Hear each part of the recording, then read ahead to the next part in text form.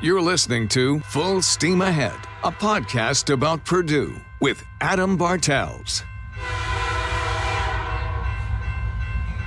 All right, welcome back to Full Steam Ahead, a podcast about Purdue. With me today is Nicole Adams, a clinical assistant professor in the School of Nursing. Nicole, welcome to the show. Thank you.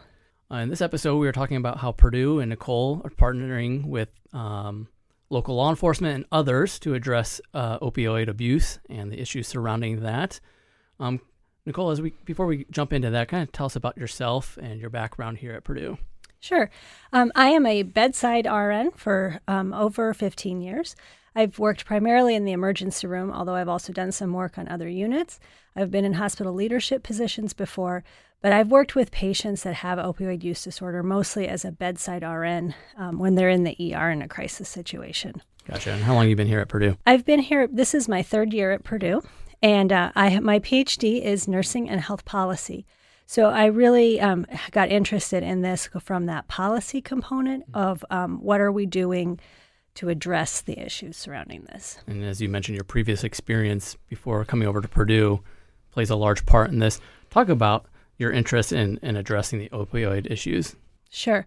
So my original interest was from a policy perspective. However, getting involved with our local community, I've really shifted to my research to looking at how communities come together to respond to the opioid crisis. And you recently developed a video series kind of addressing this issue, partnering with, I think, local law enforcement, and correct me if I'm wrong, or add to that. Talk about this video, Pathways to Recovery, training module for opioid use disorder. Talk about how this video series came together. Sure. So it was actually kind of serendipitous that at the same time that the local law enforcement subcommittee of the Tippecanoe County Opioid Task Force was saying that they needed training similar to their crisis intervention training, where they learn how to work with people that have mental health issues in the field. They needed training to learn more about opioids and about the treatment options for when they work with people in the field that have opioid use and also other substance use disorder issues. So at the same time that request was made, and I was on that subcommittee, there was a funding opportunity that came up from one of my colleagues and to do some kind of educational outreach related to opioids. And so they came together at the exact same time, and we were able to produce this series, which was at the request of law enforcement locally. Talk about how you worked with them and coming up with how the videos would come together. Sure. So the way that the videos actually were created was that I wrote scripts to address the different areas. So we have just general information about opioids and substance use. We have information about withdrawal and detox, and then information about the different types of medication-assisted treatment, and then the special considerations for when women are pregnant.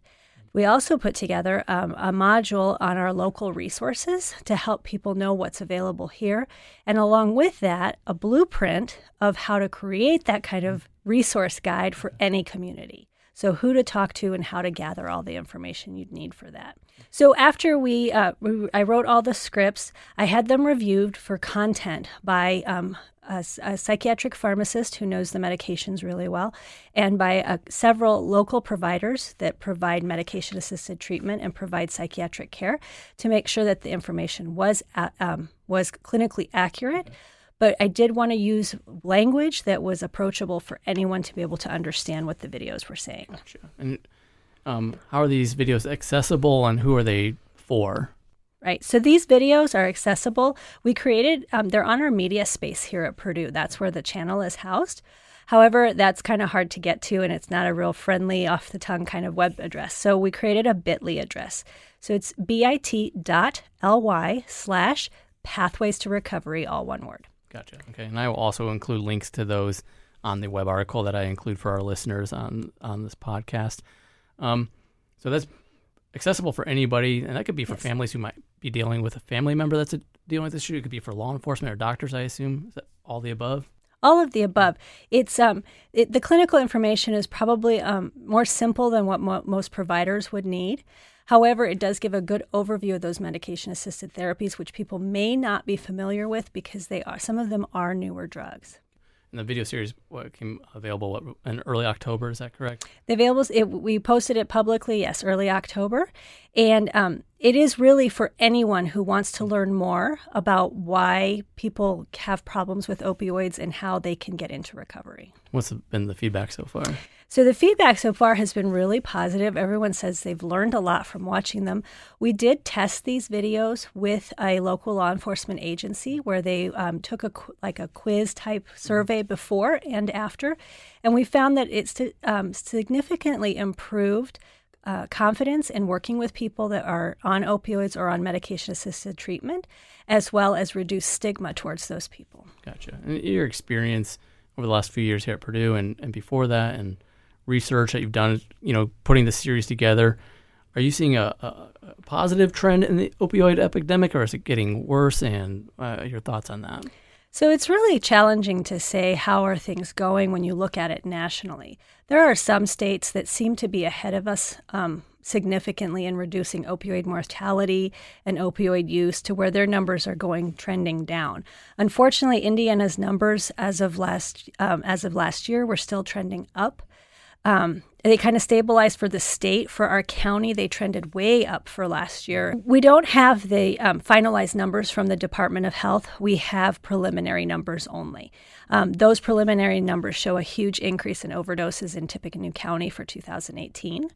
However, the preliminary numbers for 2019 put us on pace to come back down again. Okay. So we may have come in and done a lot of things right at the peak, which is exactly when we needed to make that the peak and not just part of the increase. And hopefully videos like what you've put together and just more awareness again and knowledge will help bring those numbers down even more. Right. So the Opioid Task Force has done a lot in bringing the community together and having people from all different areas work to help people get the treatment that they need and move forward. And so hopefully we move off that trend of rising overdose mortality and it starts to decrease. Awesome. Any other research you've been doing in regards to opioid and drug use? Yes, so with the Purdue Healthcare Advisors, we've been working with the Opioid Task Force and the local community. We've created a system map that shows how everyone interacts with each other, and it really highlighted our gaps. And our major gap was communication between different people, so law enforcement and treatment providers and the hospitals and doctors all talking to each other, and the recovery community, of course, too, all talking to each other so we know where the services are and how to link people together.